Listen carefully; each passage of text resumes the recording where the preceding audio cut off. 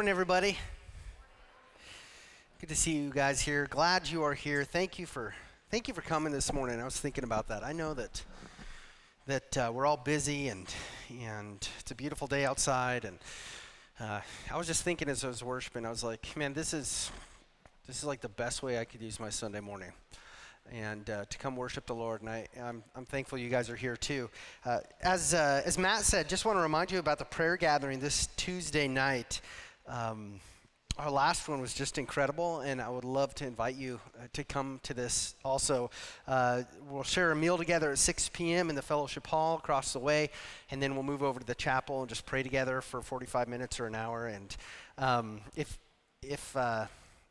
you don't consider yourself a good prayer, that's okay. Like there's not good prayers and bad prayers, okay? And honestly, if you want to learn how to pray, what does it look like to talk to God? Because maybe for whatever reason that's a foreign concept for you, or you grew up in a church where it was intimidating. I would just encourage you to come, even if you sit in the circle and you don't say anything, you just listen to others and listen and learn from others. How do we pray? And essentially, you know what? It's talking to God. He's your best friend. He made you. He knows you better than you know yourself, and he calls you to a life of prayer. And we look forward to following the early church's example and praying together for boldness, to courageously live out the love of Jesus and to speak the gospel. And we want to pray also this week for our loved ones who don't know Jesus, and for our neighbors who don't know Jesus. And so bring them on your hearts and in your minds, and man, let's pray together this Tuesday. And more details are listed in your bulletin about that. If you're new with us, thanks so much for being here. My name's Dan, and I'm glad you are here. We are reading through a great book of the Bible called the Acts of the Apostles. And the Holy Spirit of God led a Christian physician named Luke to write this book in the 1st century A.D. Luke was an eyewitness to many of these events, and he wrote down what happened to Jesus' disciples after Jesus rose from the dead and returned to heaven. And one thing that we've seen so far is that the disciples of Jesus were committed to teaching and preaching the good news, or the gospel of Jesus. And one Bible verse that summarizes the gospel nicely is one that we all know, or at least have seen referenced at football games, and that's John 3:16. For God so loved the world that he gave his one and only Son, Jesus, that whoever believes in him should not perish but have everlasting life. And so the good news of Jesus is news. The gospel of Jesus is news of what God has done to rescue us from Satan and sin and hell and death. So the gospel is not something that you and I do. The gospel is something that's been done for us. It's what Jesus did in his perfect life, in his sin-bearing and wrath-bearing death on the cross in our place. It's what Jesus did in rising from the dead to justify us and claim us righteous in God's sight forever. That is the great news, the good news of God. And this was the central message taught in the early church by the first Christians. And they preached this to Christians, and they re-preached this to Christians, and they preached it to non-Christians as well. And as we've seen in the book of Acts, when people trust Jesus, and when they allow God to transform their lives, they begin to demonstrate their trust in Jesus through their actions. Their faith in Jesus is not something they just say they have. Their faith is something that actually transforms the way that they act and the things they do. So far in Acts, we've seen the Christians demonstrate their faith in a number of ways. It tells us that they demonstrated their faith through being baptized, through praying together often as a church family, through telling non-Christians the gospel of Jesus, through sharing meals together, through taking the Lord's Supper together. They acted out their faith through listening to biblical preaching and teaching, through selling their possessions and distributing the proceeds to all, through performing miracles in Jesus' name when prompted by the Holy Spirit, through testifying in court to the truth of the gospel of Jesus, and through continuing to speak the gospel even when the court threatened them that they would be punished if they continued to do that. Well, all of these actions of the early Christians confirm what James, the brother of Jesus, wrote in James 2:17. He says, "So also faith by itself, if it does not have works, is dead." Let's read that in context. James 2:15-17. It says, "If a brother or sister is poorly clothed and lacking in daily food, and one of you, Christians, says to them, 'Go in peace, be warmed, be filled,' without giving them the things needed for the body, what good is that? So also faith by itself, if it does not have works, is dead." And these words set us up nicely for today's passage in Acts. So if you have your Bible, turn to Acts chapter 4, verse 32 with me. And if you don't have a Bible with you today, then we'll put the verses on the screen for you to follow along. But I encourage you to bring a Bible so that you can follow along throughout the whole sermon and see for yourself what God says in His Word. I preach from a translation of the Bible called the English Standard Version. And before we dive in here, let's ask the Lord to help us. Lord, we thank you for being so merciful and gracious to us. We thank you that you have loved us with long-suffering and enduring and abundant love. You loved us when we were far away from you. You say when we were still enemies of yours, you loved us. And we thank you, God, for not punishing us as we deserve. And we thank you for blessing us graciously in so many ways that we don't deserve. And Holy Spirit, we just ask that you'd fill us in a special way now as we read your word. Please move in our hearts, move in our souls. Stir up in us a greater desire for you. Help us, Lord, to love you the way you want us to love you with all our hearts, our souls, our minds, and strength. Help us, God, to give our faith action. Give us courage and boldness to follow you. Help us, Lord, to trust you. Help us, God, to step out in faith and to depend on you to show up and to give us what we need when we need it. We ask now for your protection physically and spiritually on our campus, and we want you to glorify your name in this place now. We pray this in Jesus' name. Amen. All right.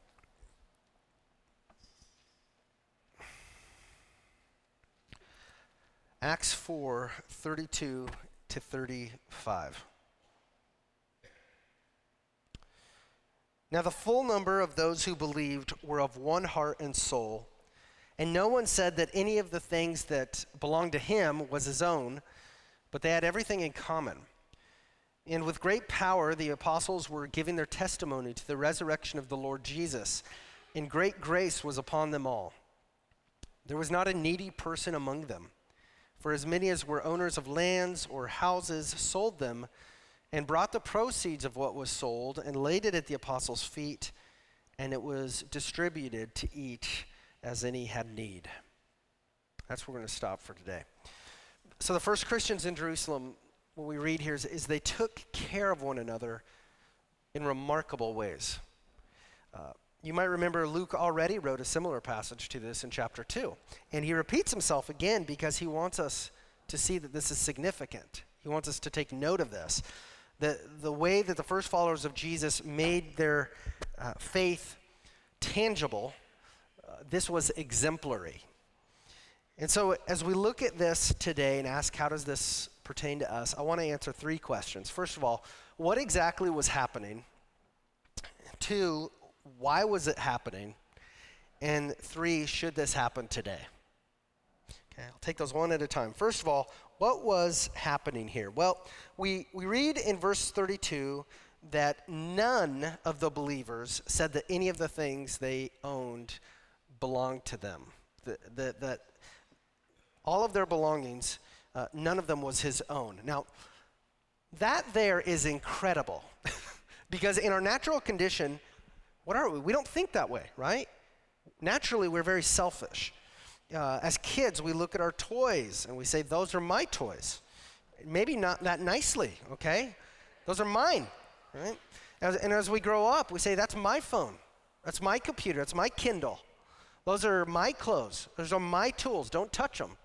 This is my car. This is my truck. This is my house. And because of the power of sin in our lives, our natural tendency is to be selfish and to be greedy for ourselves. But miraculously, this whole mine mindset was non-existent among the Christians here in Jerusalem at this time. And there were probably about 10,000 of them. Okay? Instead of attaching their identities to material possessions, these first Christians were remarkably detached from their possessions. Their stuff was just stuff to them. And according to the passage, they viewed their belongings as something they had to share with others.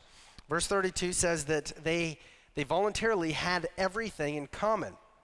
And so these Christians were remarkably detached from the things that they owned.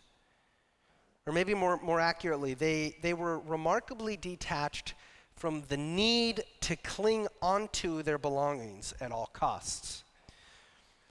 In fact, probably, I would think there were Christians who were emotionally attached to their belongings, but it says that there was this spirit of agreement among the Christians. They were of one accord that it is better to share our belongings than to be greedy and to grasp onto them for our own exclusive use and to advance myself at the detriment of everybody else.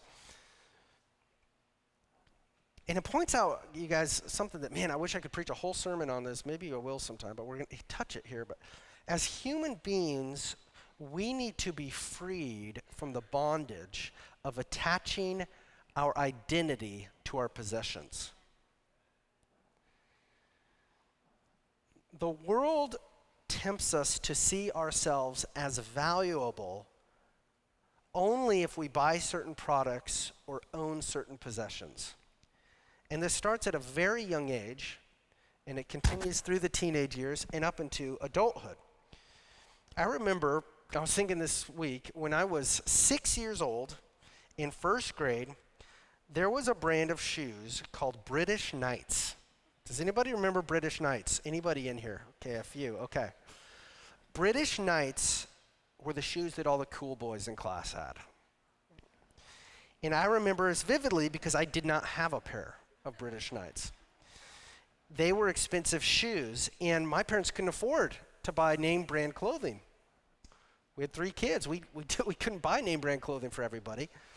And I distinctly remember this because one day I remember being in the gym at lunchtime where you're waiting, for a hot lunch, and you're in the line, and the boys in line would not let me stand next to them because I didn't have a pair of British Knights. I remember that. Now, this is the thing, you guys. Sadly, many people never grow out of this type of behavior. This is not an unusual occurrence.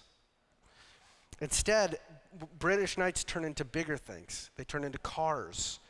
They turn into types of jobs. They turn into careers. They turn into the amount of money you make. For whatever reason, we're taught from an early age in our culture that what gives us value is what we own. And we need to be freed from that idea because it is a lie. It really is a ridiculous lie. And in order to be freed from that, so how do we get freed from that? I was thinking, well, it starts by we have to at least hear the truth and hopefully believe the truth. And Jesus says, I am the truth. And he tells us the truth. And he says this very clearly. He says, you can own the whole world and you can own everything in it and still lose your soul. What good is that? He says. So he's saying it doesn't matter what you have if you do not have Jesus. The most valuable thing you can have is God. It's a friendship with Jesus. Because this is what it means. It's kind of mind-blowing. It means that when you belong to when you have God, there's like this mutual belonging. You have a relationship with him, but what makes you valuable is that you belong to him. He owns you.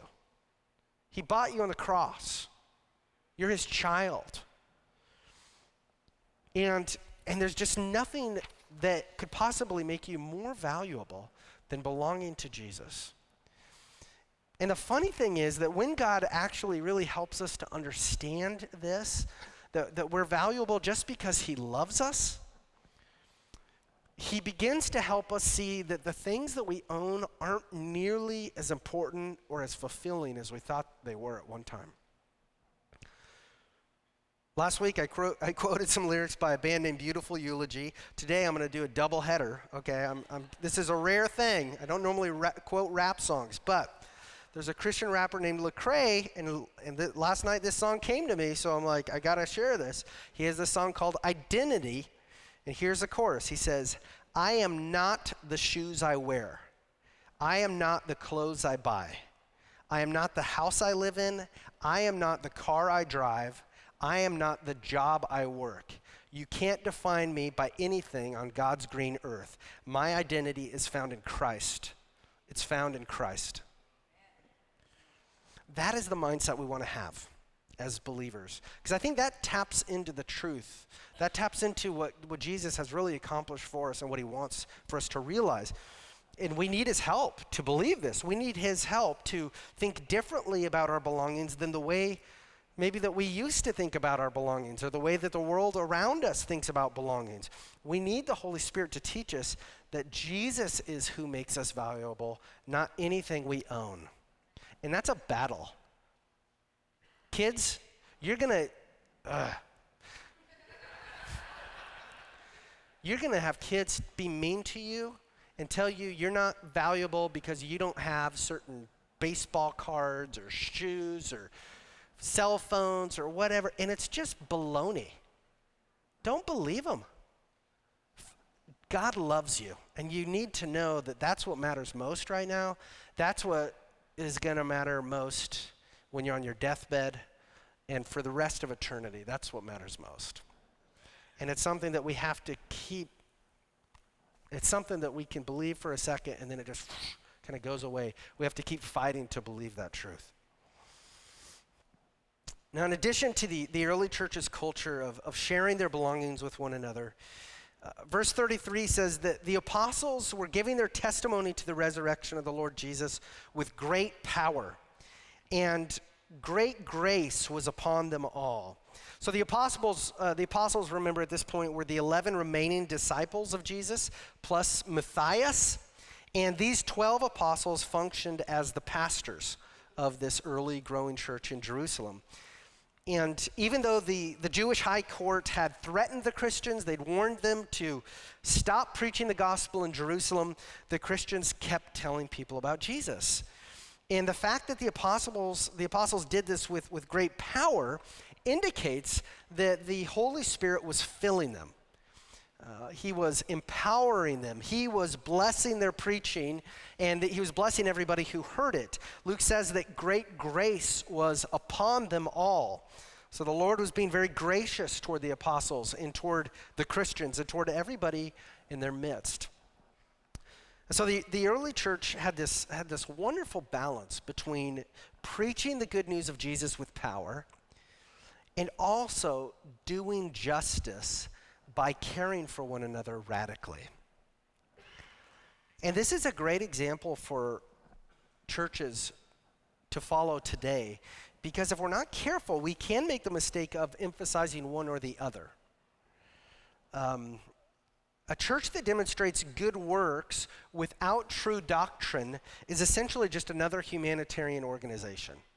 We've got a lot of those in the community, and they're good, and they fulfill a purpose. But the church is called to be something different. But a church that preaches true doctrine, but that has no good works, God says that's a dead church. That's a dead orthodoxy. Instead, what we see these first Christians in Jerusalem do is they had this sacrificial lifestyle combined with this gospel that they preached. And it made an incredible impact on believers, but also on non-believers. And this impact was both physical and spiritual. And their example was felt for centuries to come. Because we know even from writers outside of the Bible in the first 2 centuries, much of what they wrote about was the way that Christians loved one another. And it was countercultural. It was unusual.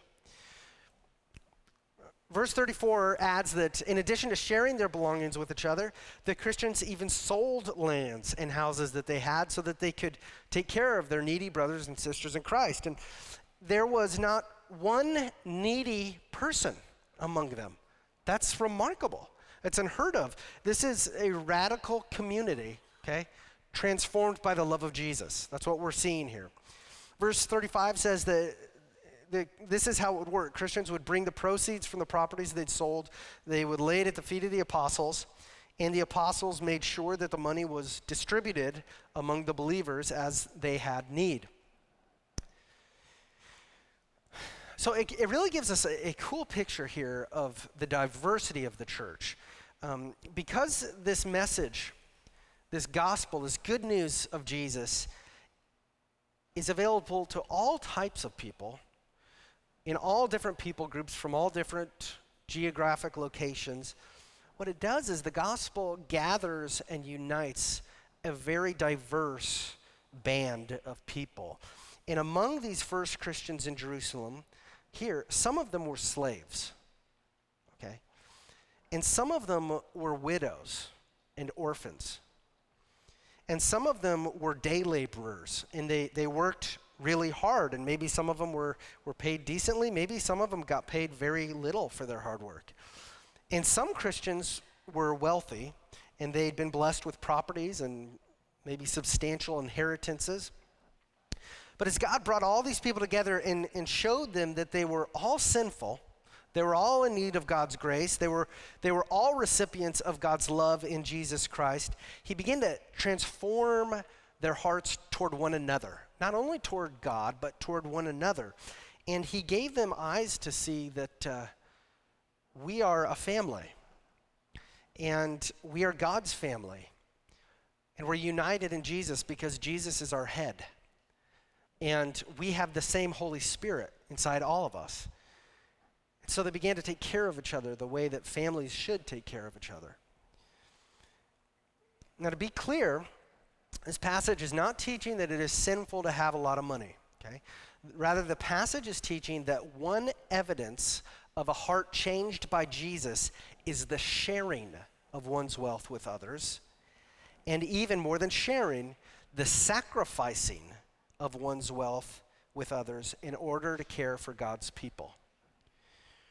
And also this passage is not, I have to say this again, it is not describing or prescribing for us any form of communism in which people are forced to share their money and resources with others. And Peter will explicitly say this in chapter 5, that that's not what's going on. What actually makes this even more incredible is that none of these Christians were forced to give anything.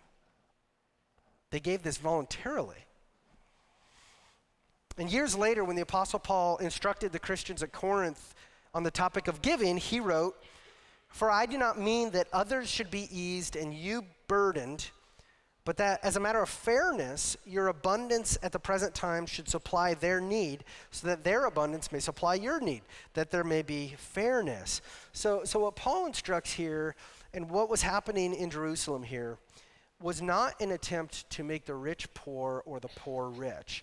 Rather, he wanted to promote fairness and equality among Christians. Okay? And as a result, those with more wealth wanted to share with the church because they believed that God had given them wealth and possessions in order to love others and in order to advance Jesus' mission on earth. And so this spirit of detachment from one's possessions and this radical generosity that we see here, this was in the Roman Empire extraordinary. This was not ordinary behavior in the first century. And the non-Christians took notice, like we've said. And many of them wanted this. This is so countercultural. They looked in and they saw the extraordinary love between the Christians. They saw the peace that Christians had. They weren't freaking out about their material possessions like everybody else. And they wanted it. They wanted what they had. And Christians were radically generous. They were radically committed to the church. And they were radically committed to the message of Jesus Christ crucified and resurrected. So that non-believers, when they encountered Christians, would say, I don't really buy into what they're teaching, but it's undeniable that they love one another and they love me. That's a powerful witness. Let's move on to the second question, which is, why was this happening? Why were these Christians so motivated to make great sacrifices to care for one another? What made these Christians so different from you and me? Why did coming to faith in Jesus suddenly fill them with a great desire to sacrifice much for the glory of Jesus' name? What was the connection there? Well, I think the passage gives us 4 clues. First, they gave sacrificially because these were authentic, born-again believers. First. Verse 32 says that the people who were doing this were, quote, those who believed. So radical giving was not something happening among the unbelievers. This was not happening by mere bystanders or by mere church attenders. So this reminds us that coming to church, it is a good thing. Hearing about Jesus is a wonderful thing, but it doesn't make somebody a believer. Rather, believing Jesus makes somebody a believer. Believing that Jesus is God. Believing that you need him. Believing that he lived a perfect life which you haven't lived. Believing that he died for your sins on the cross to suffer for you so that you won't suffer in hell. Believing that he really did rise from the dead and that you've been united to him through faith. That's what a believer believes. And being a believer, it says something about what's happened to you. It means that God has changed you. That the old you has been crucified with Jesus. You've been united to Jesus through faith, so what happened to Jesus happened to you. Believing Jesus means the old you was crucified with Jesus, with your sin on the cross. The new you was resurrected with Jesus from the dead, and you are now alive to God through faith in Jesus. It's incredible. 2 Corinthians 5:17 says, therefore, if anyone is in Christ, he is a new creation. The old has passed away, died. Behold, the new has come. And this is why in John 3:3 it says, Jesus answered him, truly, truly, I say to you, unless one is born again, he cannot see the kingdom of God. He cannot see the kingdom of God. So in order to trust Jesus, in order to follow Jesus, in order even to want to obey Jesus, God must make you a new creation. You must be born again. And Jesus said that you won't see God, you won't see his kingdom unless you're born again. And so the very fact that the people in Jerusalem were sharing generously, they were giving sacrificially to the church, was a powerful evidence that God had truly made these people born again. Now, obviously, giving away your finances and possessions doesn't necessarily mean you're born again. There's lots of people who do that. But this passage explicitly points out that these people were believers, and their radical generosity was a powerful evidence of their faith in Jesus and their love for the Lord. And in addition to the fact that these people were born again believers, the second reason they gave sacrificially is because they were filled with the Spirit. And in order to get that, you have to look at the context a little wider here than just these verses. Remember, immediately before today's passage, Acts 4:31 says, and when they had prayed, the place in which they were gathered together was shaken, and they were all filled with the Spirit and continued to speak the word of God with boldness. So immediately after these Christians were filled with the Holy Spirit, we read that they continued to witness to the outside world, and at the same time, they sacrificed much for the well-being of one another. And they gave joyfully and generously because they were filled with the Holy Spirit. And this is the exact same way that Acts 2 lays it out. The Holy Spirit filled the Christians. They preached the gospel with power, and it says they were selling their possessions and belongings and distributing the proceeds to all as any had need. So when the Holy Spirit fills us with a special anointing of his presence and power, he empowers us to love what Jesus loves and to do what Jesus does. He empowers us to love the Lord so much that we really want to bless him, even when it costs us much. And as we see here in Acts 4, it means we will preach the gospel even in the face of persecution. It means when we're filled with the Spirit, we'll give our money and our belongings to love others like Jesus has loved us. And third, these Christians gave sacrificially because they were united. Okay? They were united in Jesus. Acts 4:32 says, "Now the full number of those who believed were of one heart and soul." And this theme of unity keeps popping up in Acts. These Christians were in full agreement about how they should do life together. They were of one heart and soul. Other passages say they were of one accord. It means that not just some of them were united. I mean, what does it say? It says the full number of those who believed were of one heart and soul. And again, it's just amazing because you're talking about a group at this point of 10,000 people. It's hard to get 10 people to agree about the right way to do something, let alone 10,000. And so the unity of these Christians was evidence that the Holy Spirit was working. He was working in their hearts, and he was helping them to live out in their lives the spiritual reality that they were united in Christ. In Ephesians 4:4, Paul says, "There is one body and one Spirit, just as you were called to the one hope that belongs to your call." And because we are one body, because we're filled with the one Holy Spirit of God, God urges us to maintain this unity that we have in Jesus. Philippians 2:2 says, "Complete my joy by being of the same mind, having the same love, being in full accord and of one mind." And Romans 15:5-6 says, "May the God of endurance and encouragement grant you to live in such harmony with one another, in accord with Christ Jesus, that together you may with one voice glorify the God and Father of our Lord Jesus Christ." So when believers live in harmony with one accord with Jesus Christ, what happens is we glorify the Lord together. We bring honor to the Lord. We point to the Lord's awesomeness when we live in harmony together. And the Christians in this passage were physically living this out. And by the power of the Spirit, they were in agreement that they should share their possessions and give generously to take care of one another and to advance God's mission on earth of spreading the gospel.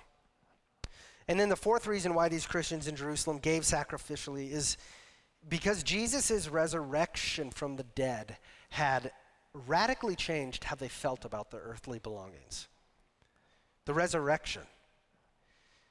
I mean, seeing Jesus rise from the dead convinced these people wholeheartedly that there really is something beyond the physical world. Jesus' resurrection from the dead proves that we will be conscious and alive on the other side of death.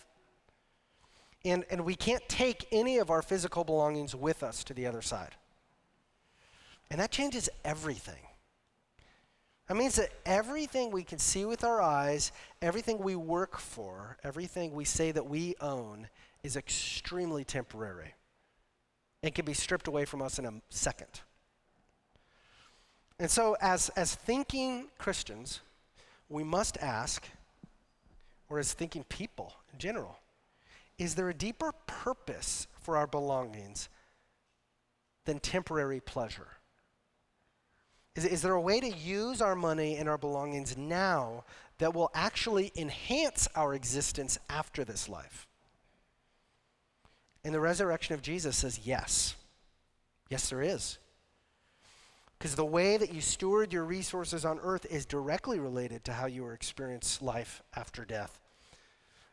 Not only does Jesus' resurrection prove to us the reality of life after death, but also his resurrection proves to us that what Jesus says is true, that he is God, and that he rose from the dead. He predicted several times that he would rise from the dead. And so because he is the truth, we listen when he speaks. And the Bible is his speaking. So we listen to the Bible.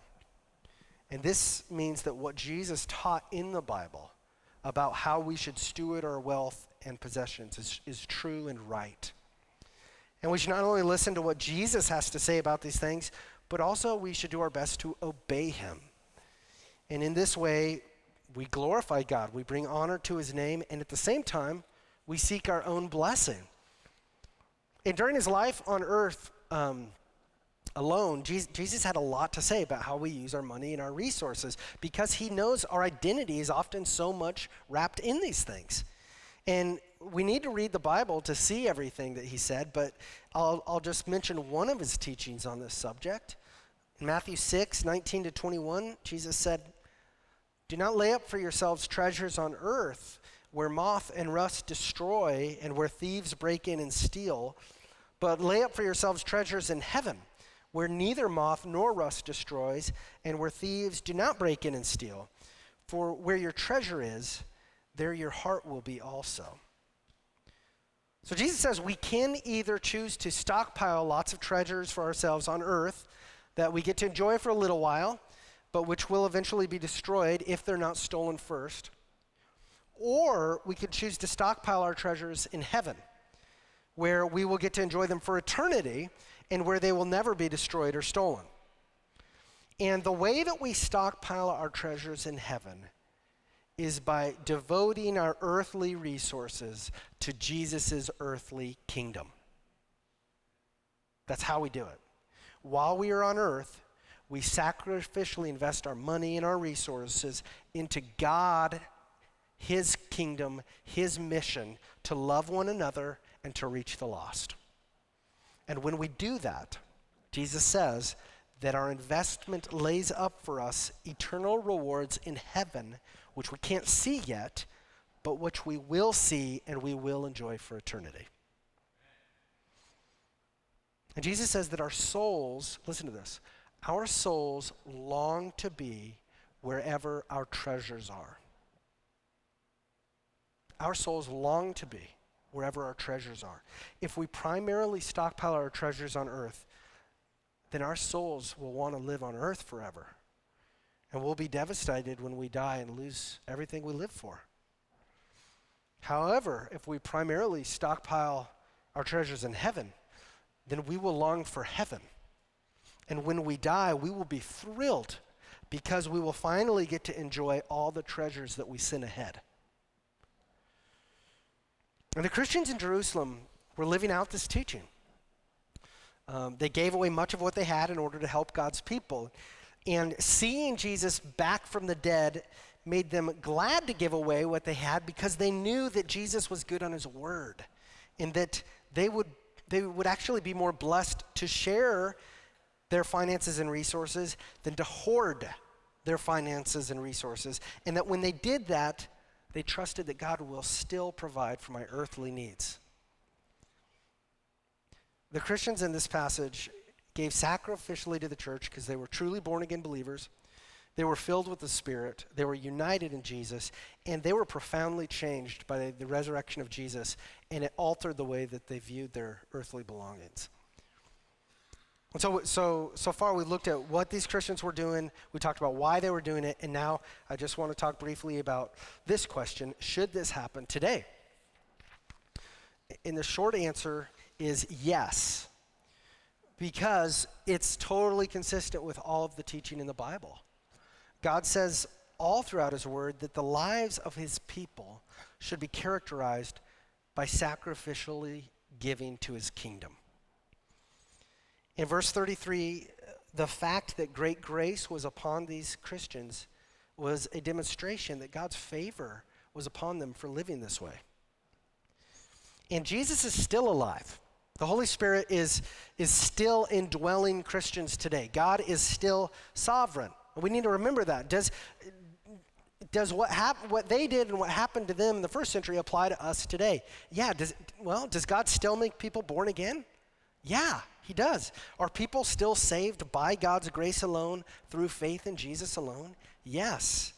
Does God still fill believers with the Holy Spirit and empower them to live sacrificially for the glory of his name? Yes. Are Christians today still spiritually united in Jesus?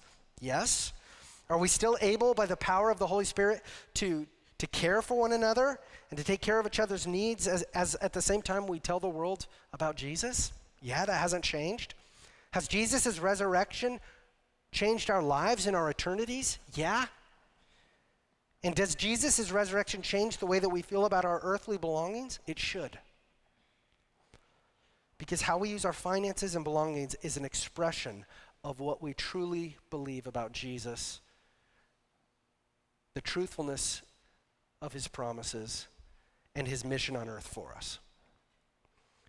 So what does this look like today? Well, just like the Jerusalem Christians brought their money to the apostles to use for God's kingdom, we Cedar Home Christians bring our money every week to the church to use for God's kingdom. And once a month, we take a special offering to help those in extra need, and the deacons distribute that money as they deem appropriate and according to whatever funds come in. So we need to pray for the deacons that they would have God's wisdom as they discern how to distribute the money that comes in. They need wisdom. And here at Cedar Home, we are very transparent about our finances, about how much money we have, how we spend our money, how the money is budgeted. We publish our budget every year. We make it available to anybody who wants to see it. So there are no secrets about our finances here. And so if God wants believers today to live sacrificially, to give generously like these first Christians did, then the question is, how much should we give?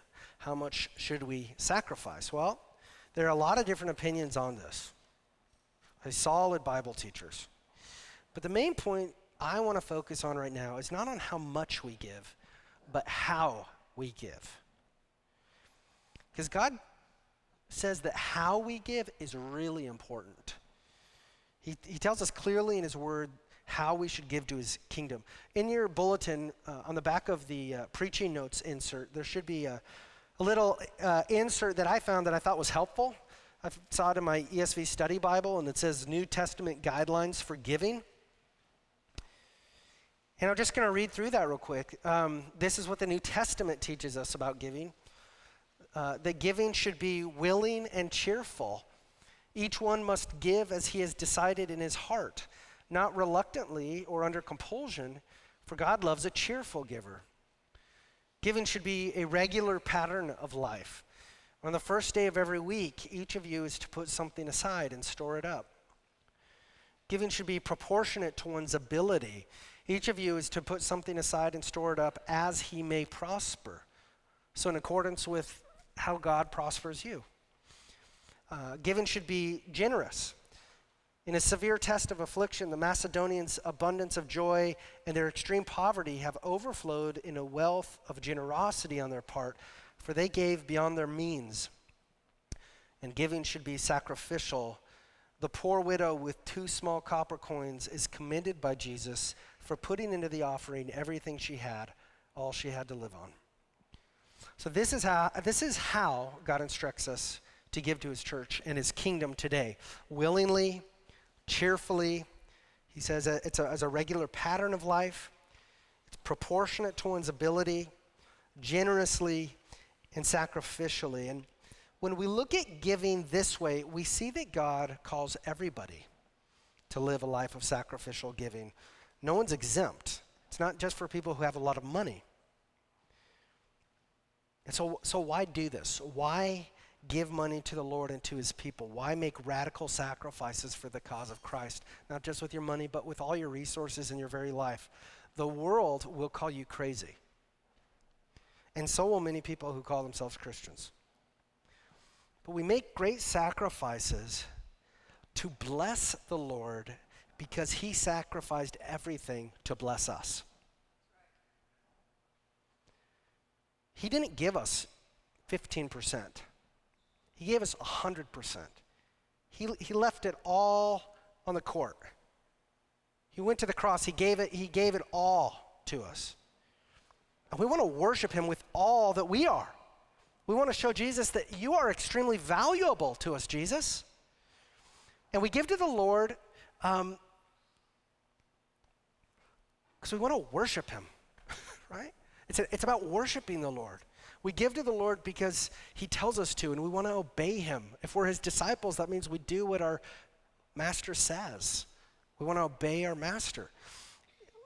We want to give to the Lord to thank him for all the ways that he's blessed us and provided for us. We want to thank him for providing for us financially. And then it's also a faith exercise too, right? Because when we give, we're demonstrating that we trust that God will provide for our needs. We give to the Lord to be part of his exciting mission for the church, to love one another and to spread the good news in our community and around the world. And we give to the Lord because we want to be wise with our investments. We want to invest in what will provide the greatest dividends. And so we trust Jesus, we step out in faith, we invest in eternal treasures that will never rot or be destroyed or stolen. That's where I want my money going. In Matthew 6:33, Jesus tells us this: seek first the kingdom of God and his righteousness, and all these things will be added to you. That's after talking about physical food and clothing and possessions. He's saying, seek God in your life, seek God's will for your life, and he's going to take care of you. That's what he's saying. So let's just pray that God would help us, right? That he would fill us with power to do this, to seek first his kingdom, to seek first his righteousness with everything that we are, and then to trust him that he will take care of us, he will provide what we need, and he will bless us in eternity. Let's pray. Lord Jesus, thank you for your generosity towards us.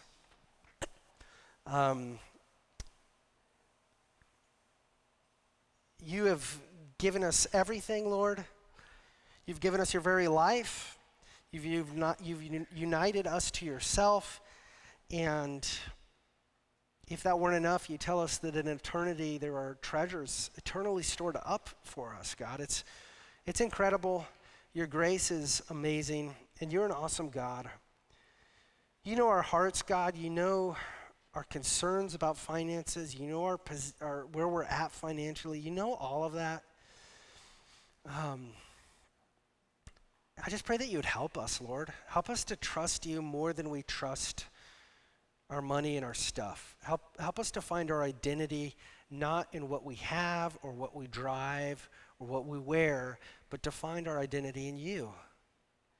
Help us to be content and joyful in knowing you, Jesus. Help us to learn what it means to be good stewards of what you've given to us, and to not ever think that, oh, this is mine because I worked for it, I paid for it. Help us remember you're the giver of everything. You're the giver of the oxygen in our lungs that enable us to work, our eyes that enable us to see, our hands that enable us to do things. And it's all yours, God. It is all yours. So I pray, God, that you would help us to trust you, and that you would use our example as a church to witness to our community of what loving one another looks like and what caring for one another looks like, even when it costs us a lot. We love you, and we pray this in Jesus' name. Amen.